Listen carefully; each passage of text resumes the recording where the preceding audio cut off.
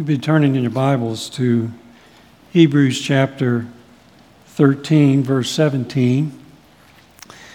And while you're finding that passage of Scripture, I want to make a few comments about the significance of this day. My guess is probably 99% of you guys that are here have never been to an installation service.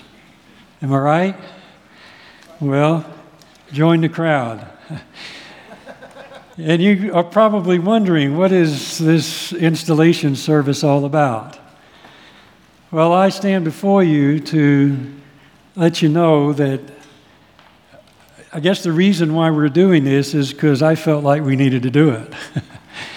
And that's good enough, isn't it? Amen?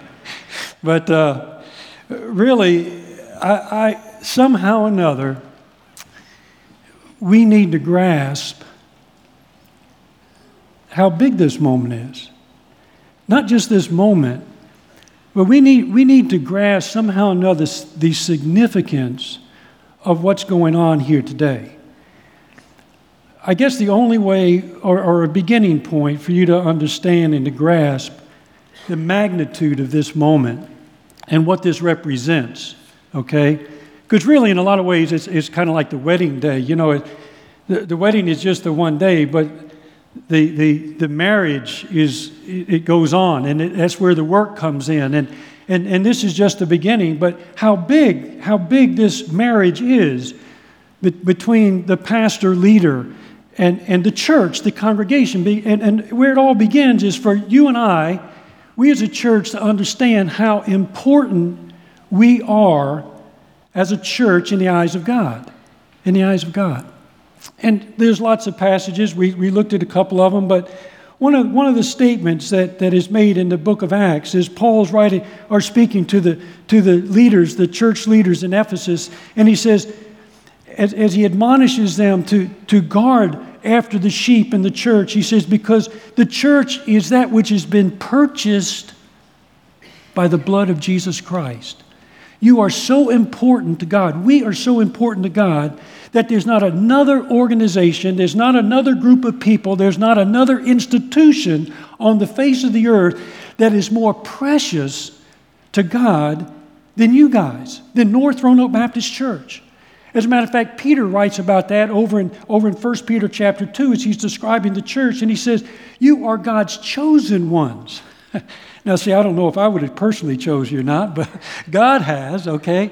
God has chosen you, and you are here because God chose you to be here. I am here because God chose me, even long before I ever chose or you ever chose God. And he says, you are my special treasure. You're my special treasure. And so I just want you to understand, and I want you to grasp how precious and how special every single one of us as individuals, but also as a congregation, as a group together, how special we are before God. But we also want to recognize another aspect of this, another side of this, and that's the leader that God has brought to us to be your pastor leader for the years to come, and that's Daniel Palmer. And we celebrate how God has been working in his life, and God's at work in all of our lives individually, and he has a ministry for every single one of us. And how God has been engaged in Daniel's decision-making process and in his training and his life experiences and all of those things. And he's prepared him and brought him to this moment. And we need to take a moment, not just to let this thing go by and say, well, okay, Daniel's going to be our next pastor and all this kind of stuff. And Pastor Darryl's retiring. But we need to somehow or another grasp how important this is before God, and how he's been involved in all of this, and how important it is that we become together the people that God wants us to become. And so, the key verse, just one verse, that I feel like it puts it in a nutshell, and it's a message for both of us. It's a message for Daniel, your pastor leader, for who knows how many more years ahead, but also for us. There's a message for you and me and for him. And here it is, right here. Let's look at it together. Obey your leaders and submit to them, for they keep watch over your souls as those who will give an account. Let them do this with joy and not with grief, for this would be unprofitable for you. God speaks to us in this one verse about the pastor-church relationship and how it will be mutually beneficial and profitable for kingdom purposes. There's two words that God uses in this church-pastor relationship, in relationship to the pastor leader. And they are the words, what? Can you fill in the blanks? Obey and what? Submit. What are those two words? Say it. Obey and submit. That sounds really good. Y'all say that again. Obey and submit. Now, there's some problems with those words, aren't there? First of all, let me give you an idea about what these words mean. To obey somebody means you trust that person, okay?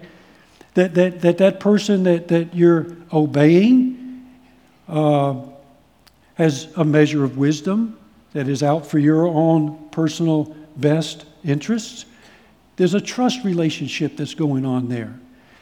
And somebody who obeys somebody else is in agreement. Their actions are in agreement with what is being spoken to them.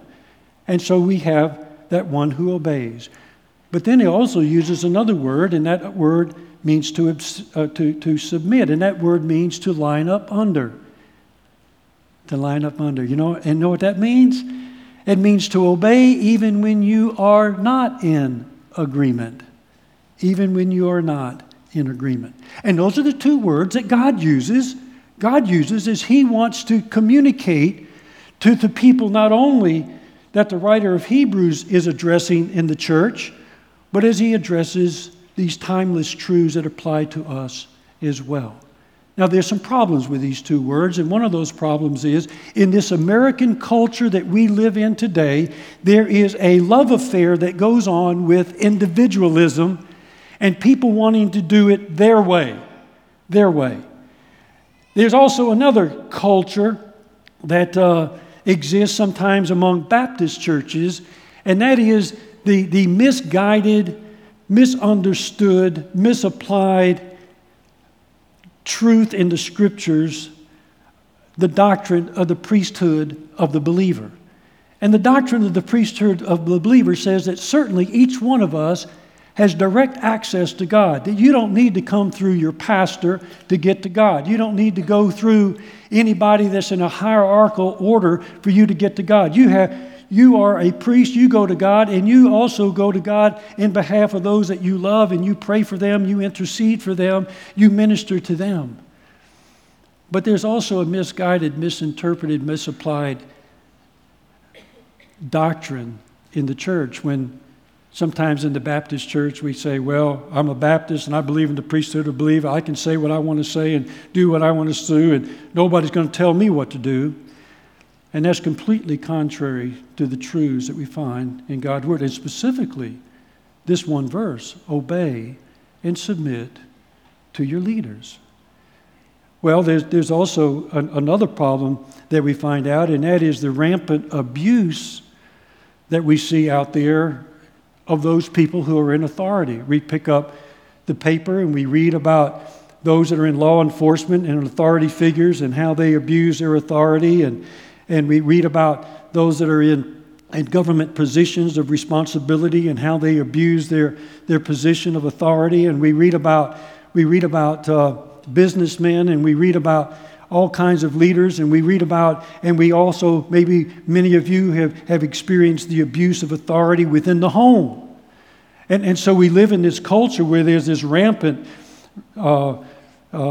abuse of authority that's all around us, and so we see this rampant abuse of authority all around us, and we have this sinful nature within us that resists any type of authority where anybody would tell me what to do. We resist that just by our sinful nature. We resist that, and yet God says, when it comes down to the church, we need to develop a more biblical, healthy understanding of what God has in mind when it comes down to His church being the kind of people and functioning in such a way for the glory of God. And so, these two words, obey and submit. Here's the question. Here's the question that you all have. Why? Why? We sound like little kids sometimes. I want you to do this. Why? Why should we obey and submit? There's three reasons right here in this particular text. And the first reason is this. He tells us pastor leaders are called by God to watch over your souls. The pastor leader, I, for the past 29 years, as your pastor leader here in this church, I have been called by God to watch over your soul. The next one who comes, Daniel Palmer, he's been called by God for a task, and that task is not to promote his own ego, not to improve his particular status, but the agenda that God has given to us as pastors is to watch over your souls. How do we do that? Well, that is an awesome task. But there's many ways, but the Bible spells out for us as pastors and leaders in the church at least three ways that we can fulfill this awesome responsibility that God has given to us. And the first way, primary way, is through the ministry of the Word, through the ministry of the Word. And so, time and time again, we see that the priority of the leader, the church leader, is to be faithful in the ministry of the Word. As a matter of fact, in verse 7 of the same chapter 13, if you look in verse 7, if you have your Bibles open, the writer of Hebrews is saying, I want you to take just a moment and I want you to remember those who led you in the past. They're not with you now. Maybe they're deceased, maybe they've gone, but they led you in the past. And how did they lead you? It says they spoke the word of God to you. They spoke the word of God to you. The way they led was to take this word and to share it with you, to share the truths of this word with you. That's the ministry of the word. In Acts chapter 6, verse 4, the apostles were just being overwhelmed with responsibilities. And as a matter of fact, some of the congregation began to complain and grumble that not everything was getting done that needed to be done. There were some people that were being overlooked. And so the apostles, instead of catering to the needs and the gripes and the complaints of the congregation and trying to fulfill it themselves, they stood before the congregation. They said, listen, the ministry of the word is so important that we cannot neglect the ministry of the word. And so you have got to find people among yourselves to meet these particular needs. That's the priority of the ministry of the Word. Why? What is it that the Word does for you that nothing else that the pastor leader can do? The Bible tells us one thing, that the Word of God will feed your soul. The Word of God will feed your soul. Jesus asked Peter, at the very last conversation, one of the last conversations that Jesus had with Peter, he asked Peter, says, Peter, do you love me? And Peter said, well, you know I love me. And Jesus says, feed my sheep. Feed my sheep. He's talking about whatever it is you feed sheep. He's talking about taking the physical food and feeding sheep. No, he's talking about, and we do a pretty good job around here with that, don't we? Huh? With all the food that we serve and all, but he's talking about this right here. The Apostle Peter, matter of fact, in 1 Peter chapter 2, verse 2, Peter calls the Word of God, it's like milk for the newborn baby. And it feeds that newborn baby and it nourishes that newborn baby. That's the food. And so the Word of God feeds the soul. But also, Hebrews 4:12, it's not always pleasant. And a lot of times we talk about, well, preacher, you stepped on my toes this morning. Well, folks, if I step on your toes, I'm sorry. I was aiming at your heart. I was aiming at your heart. The Word of God says this, Hebrews 4:12, The Word of God is living and active, and it's sharper than any two-edged sword, and it pierces as far as the division of the soul and the spirit, of both the joints and the marrow, and is able to judge the thoughts and the intentions of the heart. We need something, folks, to get down below the superficiality and the level that we live in life, and maintain and rationalize and justify the hidden addictions that we have in life and the secret sins that we keep to ourselves.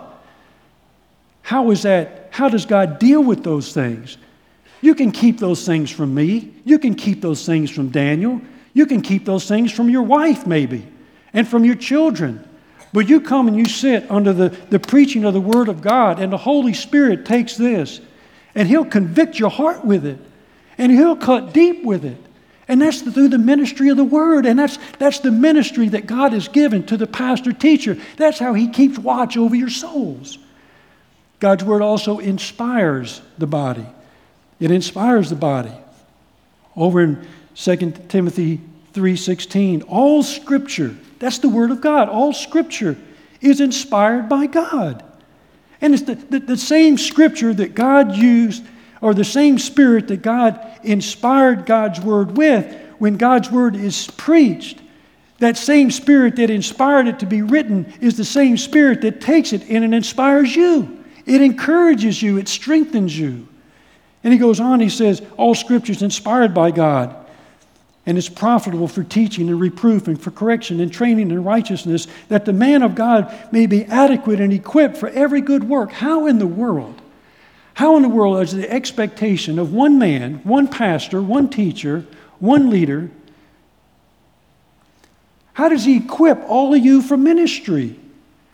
I don't know. He can't tell you how to do everything in ministry from that point of view, but God, in an amazing, miraculous, God kind of a way, will use God's Word, and you spend time in God's Word, and He'll use God's Word to equip you. Yes, I went to seminary.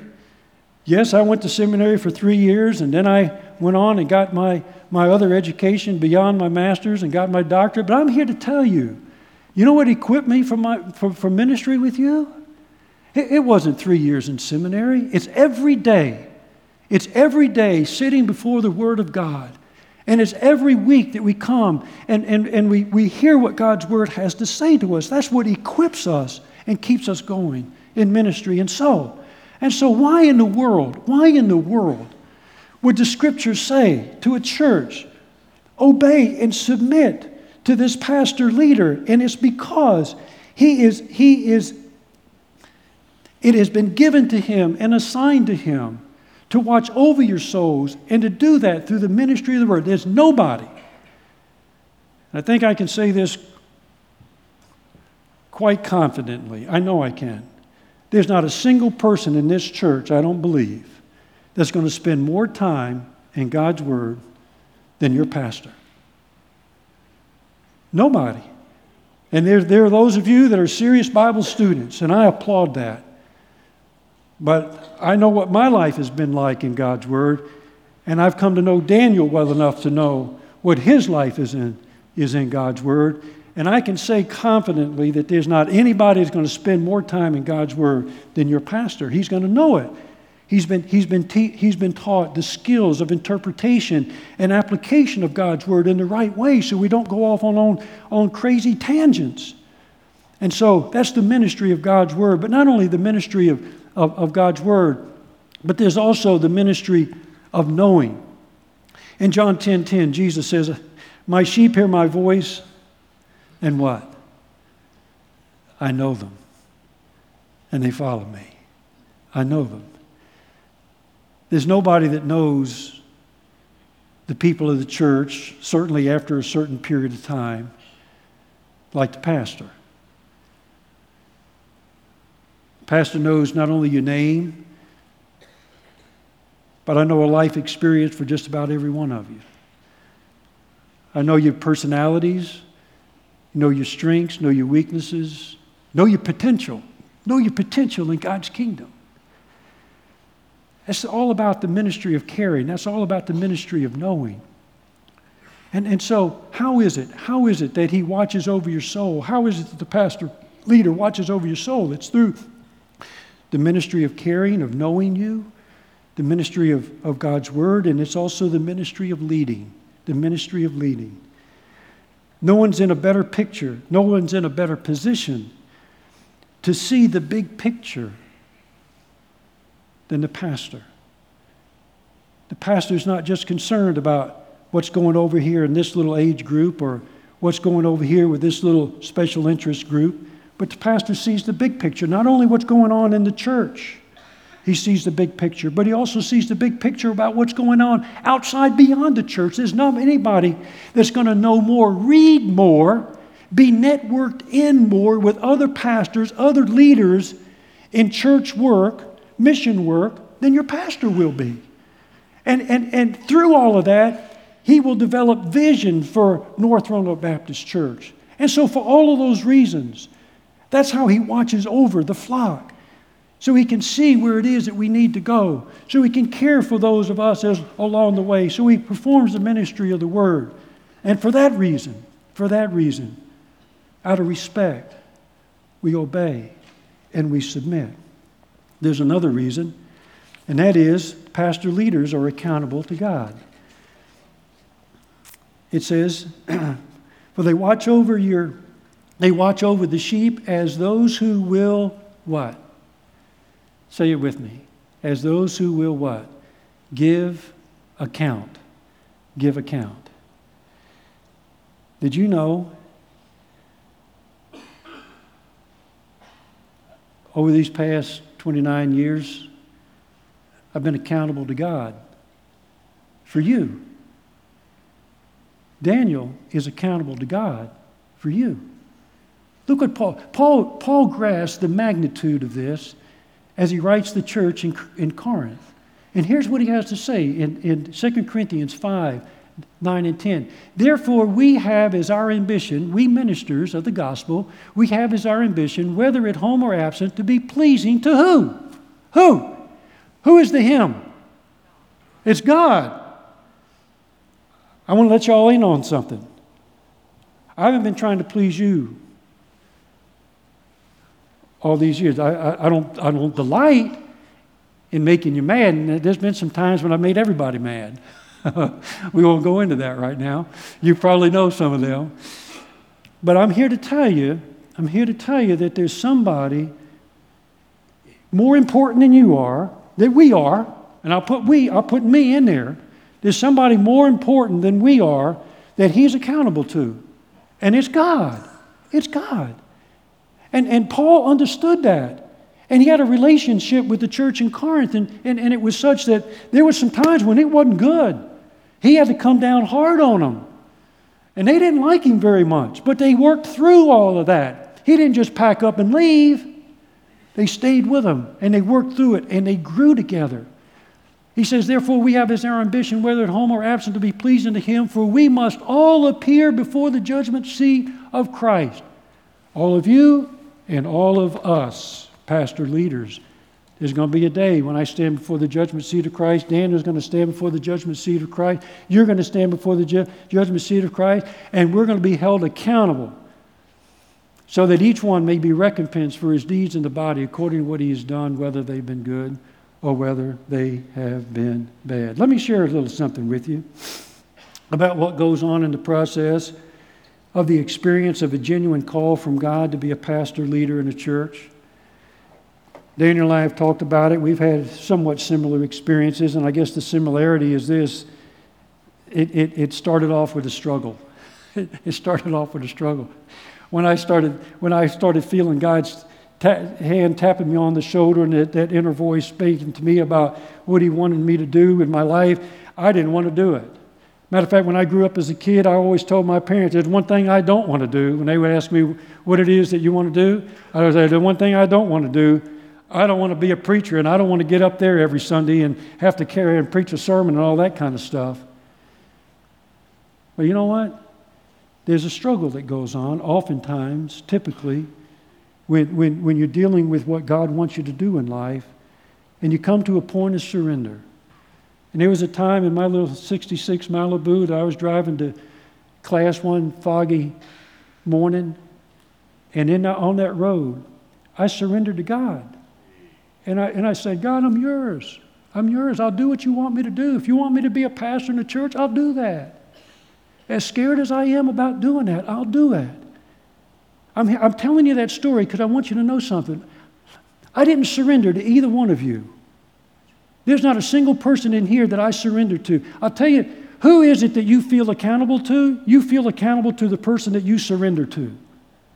And you are accountable to the person that you surrender to.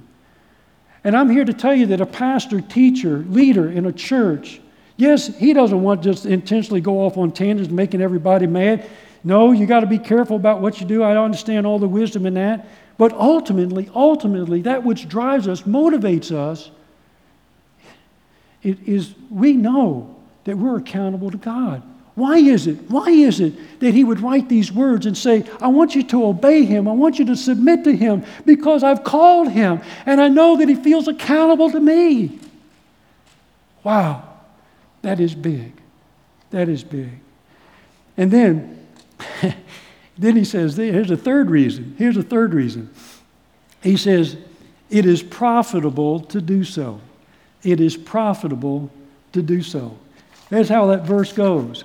It says, obey your leaders and submit to them, for they keep watch over your souls as those who will give an account. Let them do this with joy and not with grief, for this would be unprofitable for you. In other words, when the pastor, leader, has to serve his church, and it's not joyful at all, that it's just a grievous experience, why would it be so? It's because the people are not obeying and the people are not submitting, and all they're doing is griping and complaining and refusing and resisting to go the way that we believe that God wants us to go. And here's what he says. That would be unprofitable for you if he has to serve out of grief instead of joy. Well, it's obvious here that for the pastor leader, it's not going to be a joyful experience with everybody resisting, and every time you try to do something, somebody complains about it, somebody resists it, somebody gives you grief about it. That's the obvious one. But that's not exactly what it says here, is it? It says it would be unprofitable for who? For you. Now, what is that all about? What is that all about? Well, let's just think about it this way. We're the family of God here, okay? We're the family of God. Have you ever, have you ever planned a family vacation? That's an oxymoron, is it not? A family vacation? I mean, you get the kids together, and you sit down and you're trying to figure out, okay, well, where do you want to go next year on our family vacation? Well, Daddy, I love to camp, and so let's go camping in the mountains and hike and fish. And another little sibling says, I hate hiking. I don't want to sleep in a tent. I want to stay in a motel. Let's go to the beach. And another one says, boy, that's so hot, and I don't like that. I don't want to go to the beach. So anyway, all that stuff's going on. Let me ask you this. Is that a joyful experience or is that a grieving experience? Huh? And then all of a sudden, you finally come to a consensus, and maybe the spiritual leader of the family has to make an executive decision that this is what we're going to do, and you're going to obey, and you're going to submit, and here we go. And so it comes time for the vacation, and you start ready to get in the car. You get in the car, and I want to sit in the front seat. No, that's my turn to sit in the front seat. And you sat in the front seat last time we went on a vacation, and you sat there, and that's my turn. And we want to watch this on the movie. I want to listen to this kind of music, and all this kind of, we're going to leave early in the morning. I want to sleep in. And then you get to the vacation, we're going to do this event. I want to go to this restaurant. I don't like that food. I want to go to this food. And you get the picture. You get the picture. Is that joyful? Huh? Does anybody here like to be in the midst of all of that? Does anybody here want to be in a griping, complaining, grieving church? I don't want to be part of all of that. I don't want to. And I'll tell you somebody, Those people out there don't want to be a part of that either. It's not profitable for the pastor leader. It's not profitable for you. And it certainly isn't profitable for the witness that God has put us here to be. For kingdom purposes, those purposes that are bigger than ourselves. May the pastor-church relationship here at North Roanoke Baptist Church be known throughout the Roanoke Valley and beyond as one that God has in mind and has planned for this church, a healthy, happy, joy-filled relationship, working together of one mind, of one heart, of one spirit, accomplishing the goals of the gospel of Jesus Christ. And that's what we want to be. And that's what we're installing here today, is that kind of pastor, leader, that is worthy to stand in that particular position.